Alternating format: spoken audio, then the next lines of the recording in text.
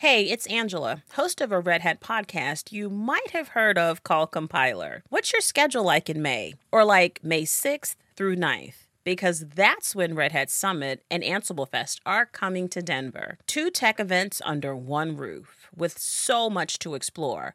Hybrid cloud, automation, AI, you name it. Register with the code RHPodcast to save $400. Just visit red.ht/go to summit. Hello, welcome to Command Line Heroes, an original podcast from Red Hat.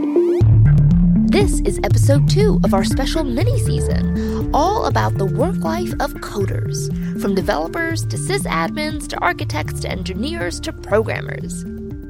I'm your host, Saron Yitbarek, and joining me for the run of this season is Clive Thompson, journalist, technology writer, and author of the book Coders. Hi, Clive. Hi, Saron. Good to be back. Thanks for joining us, Clive. In this episode, let's talk about something a large number of us, not just tech workers, are very familiar with by now, because most of us have had to do it since March of 2020, remote work. Now, you might think that remote work in our industry is a relatively recent phenomenon. As technology has improved, the easier it's gotten to work from home. Think again. Let's listen to this developer's story. Well, my name is Mary Allen Wilkes. I was a computer programmer for approximately 12 or 13 years between 1959 and 1972. Mary Allen is 82 years old. When she was a teenager, she fell in love with law and wanted to be a lawyer. But back in the 50s, that wasn't a wise career choice for a woman.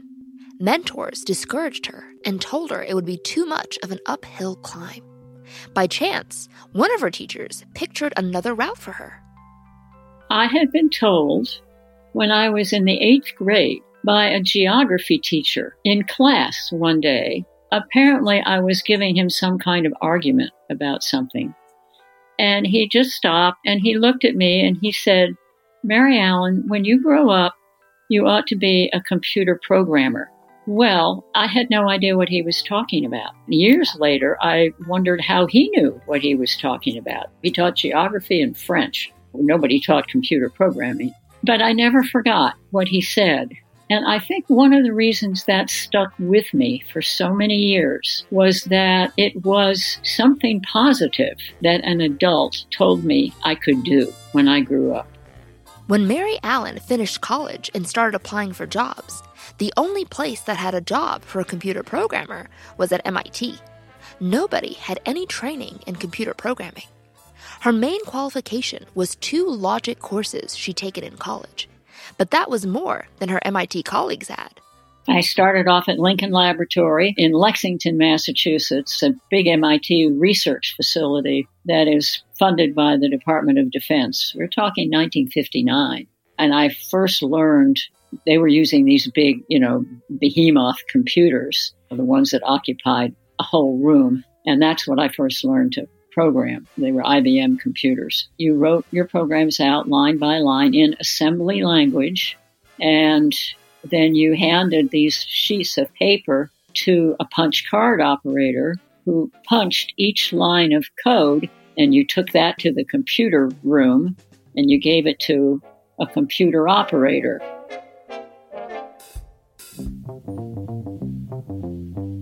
In 1961, Mary Allen got assigned to a group to work on the LINC computer, a laboratory instrument mini-computer. It was one of the first truly interactive computers, not too dissimilar to a desktop computer today. The LINC had a display screen. We call it the scope because it was really just a laboratory oscilloscope. It had 4 boxes that you could set on a tabletop or a desktop. And one box held this oscilloscope. One box held 2 little magnetic tape units that were pocket-sized. That was basically your permanent storage, your hard drive, if you will. That was where you stored your programs and you read in your programs. Another box was called like a console box. You could use the switches to load some code, some bootstrapping code, for example, into the memory of the LINC. It also had a keyboard.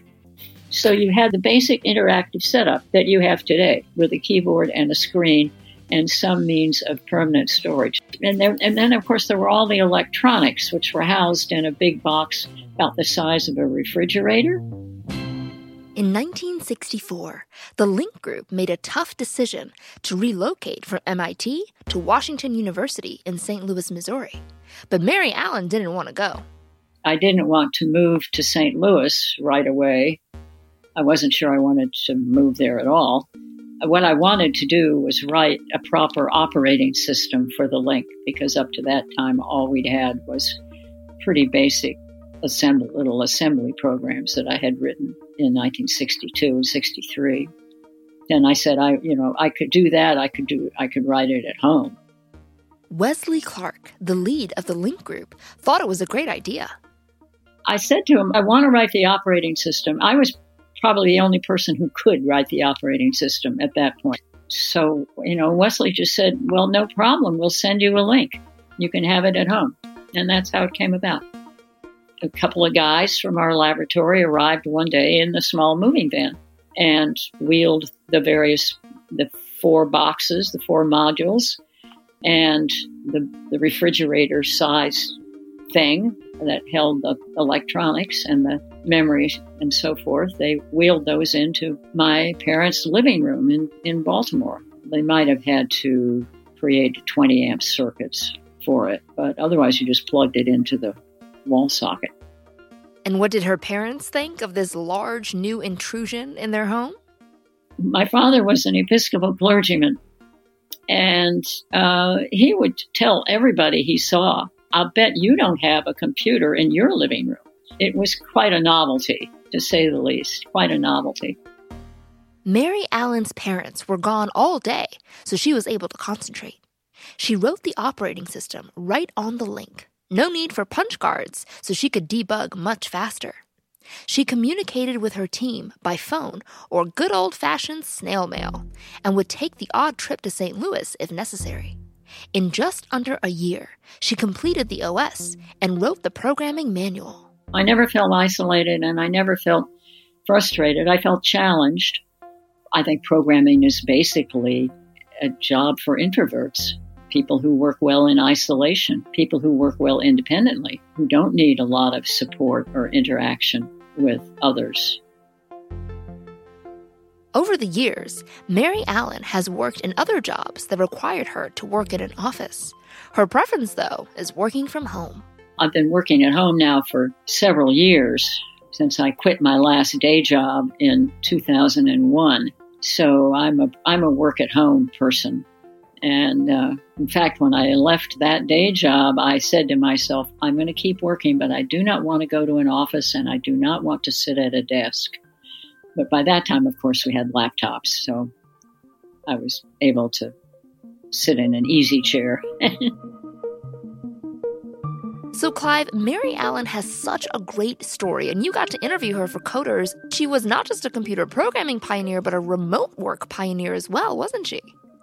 Yeah, I mean, as far as I can tell, she is the first person to have a personal computer at home that she's doing her work on. There's this amazing photo online of her, and she's sitting there at the foot of her parents' stairs. It was downstairs from the top floor is where they have all these components. She's sitting there, a little table, and working, and it's a glimpse of the future, right? I mean, what she was doing then would take 30, 40 years to be realized en masse, but she was completely ahead of her time. Programming is an ideal kind of work to do remotely. Even my own experience with self-isolation has made me realize that I've been doing exactly that for a number of years. So when you talk to coders, how many of them prefer this work method? How popular has it become? Well, it's very popular, and that's because coders love working from home. The vast majority of coders, if they were given the choice, they would say, yes, I would work from home all the time.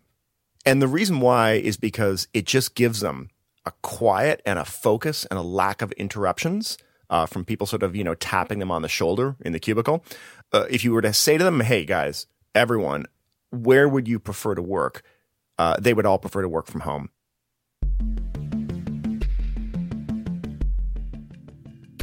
One tech company that is a big advocate for remote work is Basecamp.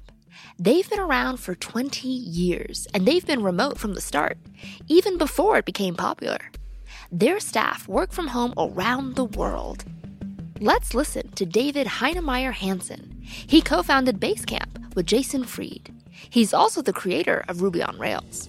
Actually, for the first 6 months after I started working with Jason, we just emailed and IM'd. We didn't even talk on the phone. So it took 6 months, I think, before we had our first phone call.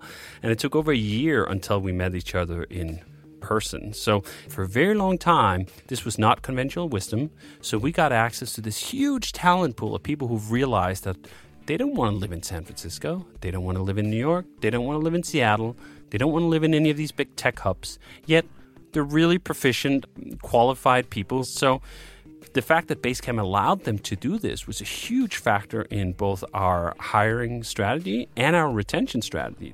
In 2012, I had a series of conversations with other entrepreneurs where I would ask them about their work practice and we'd talk about remote, and they would just give me these trite defenses for why remote couldn't work. Oh, you can't do collaboration. The magic only happens around the whiteboard. And I thought, like, what? People still think like this? How is that possible? The whiteboard is basically non-existent at Basecamp. The number one tool we have is writing. It's asynchronous, by yourself writing. And you post it and you let some time pass by. Good collaboration happens when creative people get time and space to do deep thinking, and they compile that deep thinking into deep writing. And the deep writing consists not of one chat line at the time, but of fully composed sentences that form paragraphs, that form complete arguments. And then you consider those arguments with the advantage and calm of time.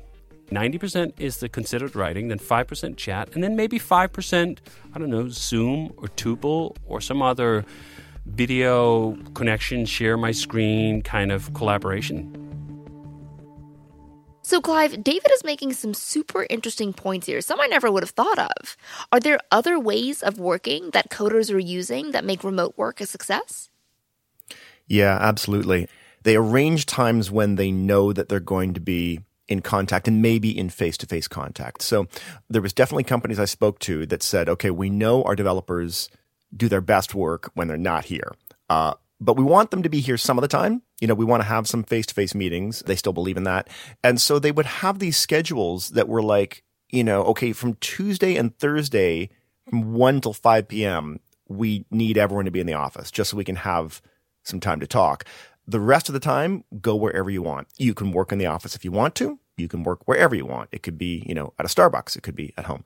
So this sort of interesting latticing of new arrangements is one thing that works really well. Another thing that I think works really well is figuring out what's the sort of mode of chat or communication that everyone likes the most. In David's case, he likes, and his team likes, sort of long form, you know, email conversations. And I've definitely talked to people that like that, but other ones, they actually really liked Slack, or they really liked, you know, good old fashioned IRC, right? Like, you know, green text on a black background. But they worked out what their co-presence was, because there's this, you know, phenomena that sort of psychologists who talk about online communication describe as ambient awareness, which is the ability to know what other people are sort of thinking about and doing when you're not physically there with them, you know? And there's a lot of technologies that allow us to do that. And the best remote teams think carefully about what their ambient awareness method is, and they lock in on it and they use it. One thing that I found to be really useful in my own remote working experience is to co-work via a Hangout session or a Zoom session, just letting the stream run and just having that connection open. And it's been a really great way of feeling less isolated, kind of having company with the expectation that, you know, each person is still doing their own thing, but it gives that opportunity to tap someone on the shoulder, because I can just say, hey, I'm stuck on this one feature. Do you mind just, for the next 5-10 minutes, can you pair with me and help me get unstuck? So it's been a really useful way of having some type of social interaction and having those opportunities to get help when you need it. That makes total sense. I mean, I think a lot of people try and figure out some way to do that, with an experienced person, or even, frankly, even just with a peer, right? Because you can get a lot, even if someone's not senior to you, but is just a different brain, right? Yep, absolutely. I think it's a different type of communication, but I'm not convinced it's a lower quality of communication. No, not at all. It's like what psychologists would call metacognition, thinking about thinking. Really, the task at hand is, what type of thinking am I trying to do today? And is that thinking better served by being physically with someone or chatting with them online? So now that we've all been forced to work from home, companies are realizing that they can still get work done. Have attitudes changed to the point that remote work will go mainstream? That is a really big question that I don't think we have an answer for yet. And I think what's going to happen is that a good chunk of the workers out there, including the developers, who have never worked or been allowed to work from home a lot, I'm going to say more than 50% are going to ask to have that be made semi-permanent. They're going to discover that they're way more productive and they'd like to do it more often, and that a certain amount of those meetings were just kind of not necessary and interrupted their flow in their workspace. So if remote work is a great way to be productive, it's getting more popular over time, and especially since for coders, it's such a great way to get work done, it can be a lot more convenient, and our type of work is really meant to work from home. Why do these big tech companies keep building such large campuses for their workers to work in? It's partly based on their idea or their concern that creative thinking only happens when people are face-to-face and have unexpected connections to each other. And that's based in some actual science, right? I mean, there is a fair amount of research that shows that a certain type of communication and loose collaboration and loose idea generation happens when people in a company sort of encounter each other that maybe didn't really know of each other's existence. It's a classic water cooler effect. 3M, the big paper company, famously invented Post-it notes, just a multi-billion-dollar invention, when one person that had invented this kind of sticky substance encountered someone else who was looking for a way to hold pieces of paper in place. And, because of that chance running into each other, they created one of the most iconic products for that company. And Steve Jobs literally created Apple's headquarters to maximize the chance that people not just would work together, but they would have to sort of convene in places to create those creative sparks. So I've done remote work for a number of years. I've done it just working for myself. And then once I had a team, I had a couple people that were working with me. But my experience with remote work has been a maximum of 4 people. And they were everywhere. We had someone in LA and Brooklyn and Chicago. But I'm wondering, is remote work only really successful for small teams like that, for smaller companies like Basecamp? Yeah, that's a great question. I have seen it most successfully deployed when development teams were small, at the startup level, right? Where, they had 5 or 6 people. And in fact, the reason why they were able to get the talent they wanted is that they said, okay, you are in Russia. I'm in Toronto. Our other person is in Tennessee, and we're just going to work together. So you see it a lot in a certain type of startup that has a specific skill set they need, and they need to get people that they think are the best, and they are not going to demand or ask those people to move. And those are small teams. And so I think it's a little easier to manage the communications because you can almost think of this as the communications between a set of nodes, and as the nodes grow, the number of people that need to communicate grows dramatically. So with 4 or 5 people, it works really well. With 50, it gets really hard. 150, oh my God. And it gets a lot harder for a company that is 10,000 people to figure out how they're going to do that. Let's hear another argument to working remotely. Dave West is CEO of Scrum.org. Fundamental to the work at this company is the first rule of the Agile Manifesto: individuals and interactions over processes and tools. Here's Dave. I think the reality is that if you really want to build a product at vast speed, work together in a really effective way, face-to-face is still probably the best. That doesn't mean it's the only, and it doesn't mean you can't be as effective in other forms of communication, in other forms of distribution, as it were. However, the best and the easiest is face-to-face communication. I, to this day, still believe that the most enjoyable software projects that I've ever worked on and development projects and teams I've ever worked within have been located in the same physical, geographic, even same office, you know?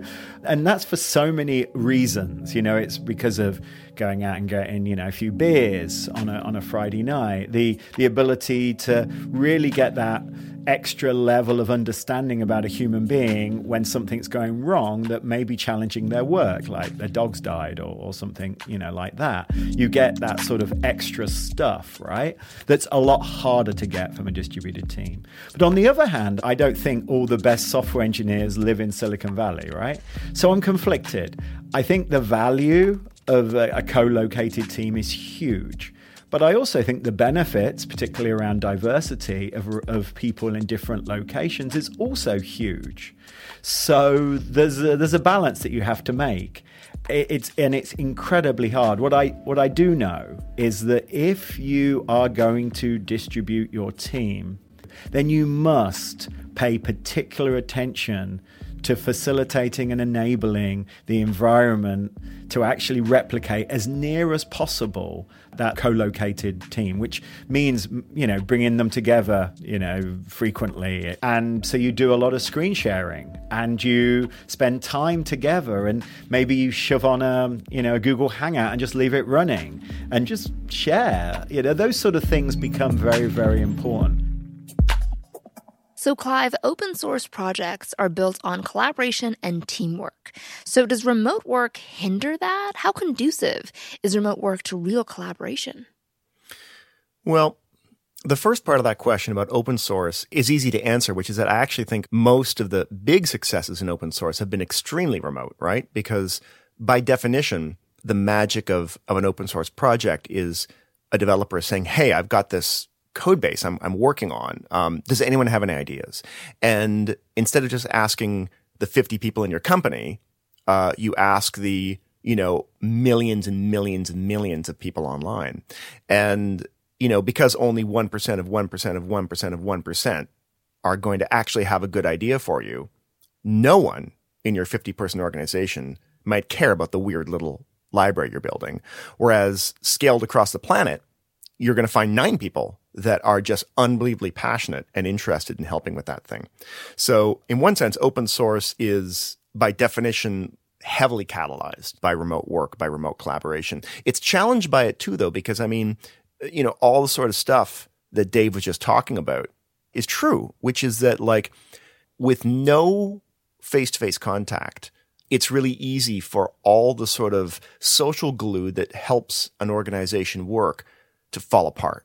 And you see that in open source projects, right? Like they can really turn into, nightmares of antisocial behavior online because people are bad at reading each other's tone. They'll think they're just being direct and other people read them as being unbelievably curt and insulting, right?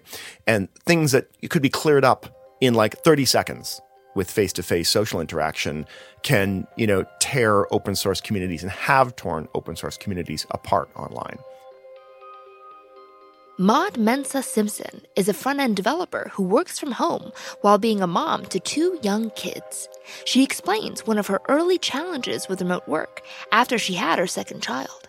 I had only been a developer for a year when I had my second, so there's so much you miss when everybody else is in the office and you're not. One of the things were like the little side conversations that people have about work and like in general. My senior developer would, you know, when I'm coding, he would pass by behind me and then he would see things that I'm doing and he'd be like, oh yeah, I like how you did that. Or what are you doing? You know, he would, the act of him just passing by my workspace gave him the opportunity to kind of talk to me about coding and like how to do things properly.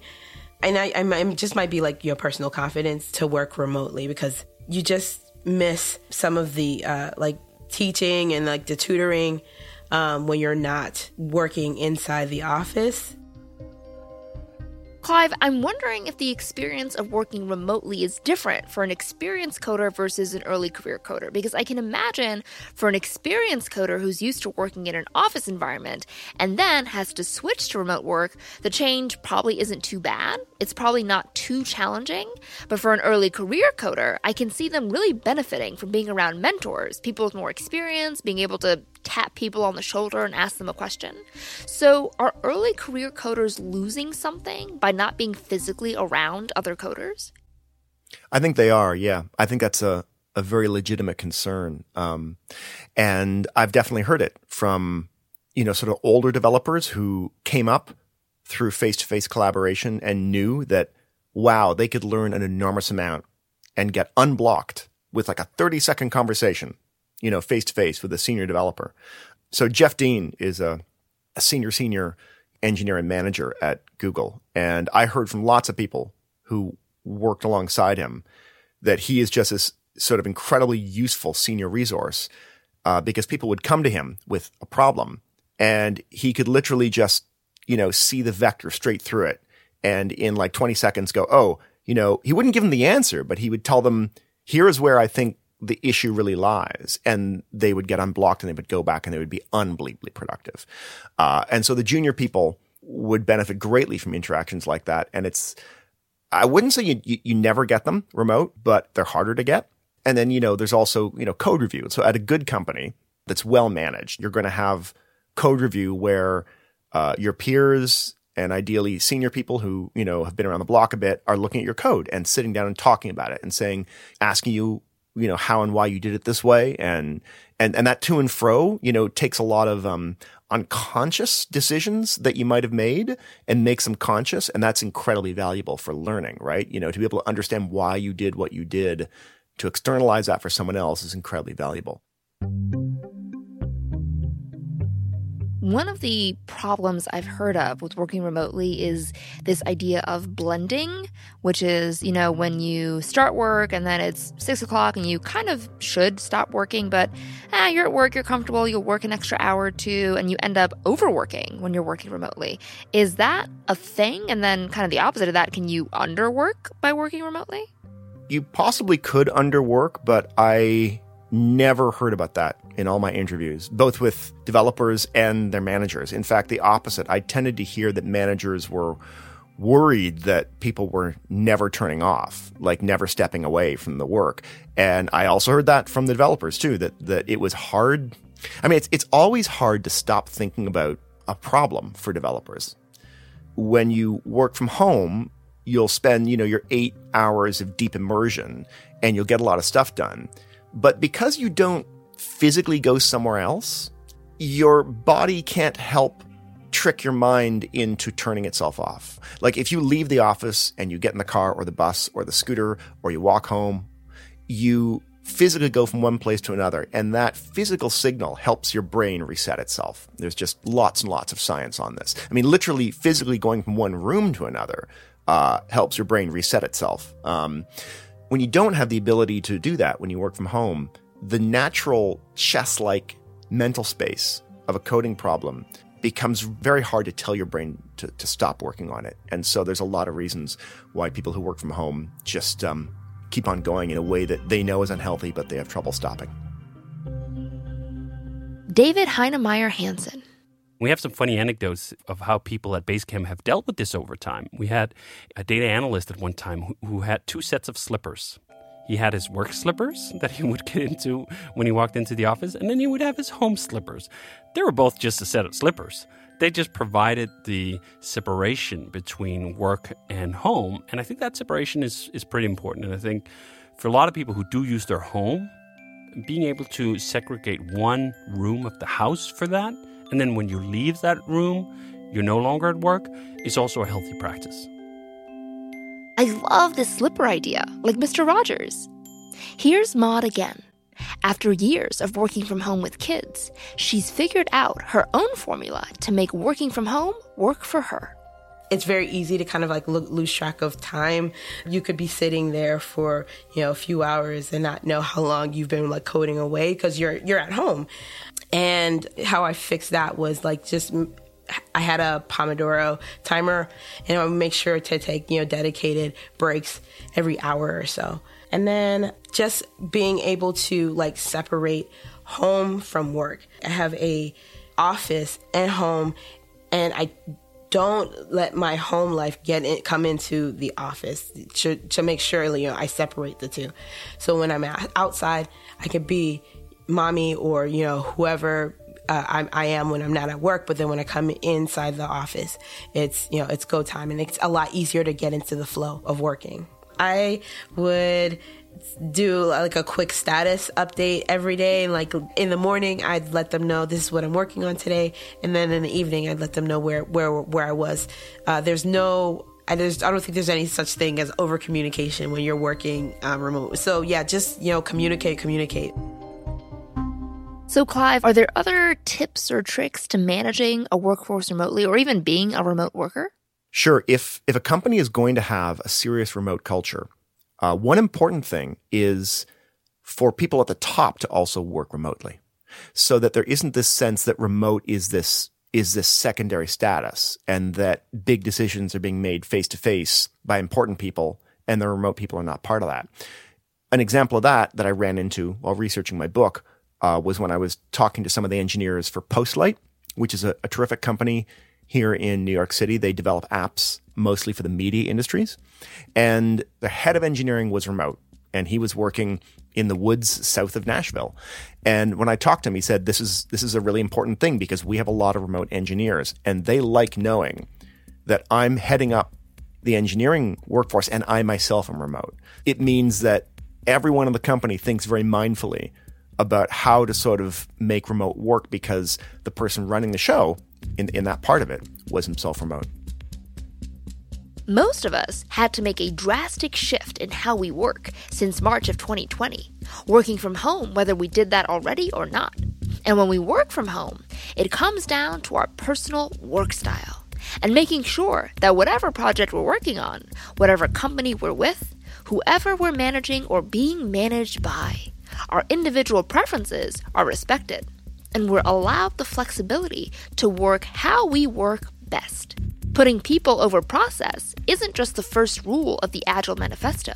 It's the open source way, and it's the approach that yields the best results. For more research on this episode, go to redhat.com/command-line-heroes. Next time, our final episode of this career-minded mini-season, Clive will be back and we'll tackle the question, what kind of coder will you become? Thank you so much for joining us, Clive. Thanks, Saran. You've been listening to Command Line Heroes, an original podcast from Red Hat. I'm Saran Yitbarek. And I'm Clive Thompson. All right, how are we going to do this? Oh my God, can we use the keep on coding from the last time? Keep on coding. Hi, I'm Mike Ferris, Chief Strategy Officer at Red Hat. And as you might expect in my role, I get a lot of questions about AI, particularly about foundation models. Now, don't get me wrong, those are important, but they're not the whole story. Whether you're using a commercial model or an open source one, you're going to need to fine-tune or augment models with your data for your use case. And you need a common platform for that, where data scientists, app developers, and ops teams can all collaborate, especially as you start to scale. And then this is iterative. It's rinse and repeat. So really, it's about making that fast path from idea to model to production and back again. And that's what Red Hat OpenShift AI does. Head to redhat.com to learn more.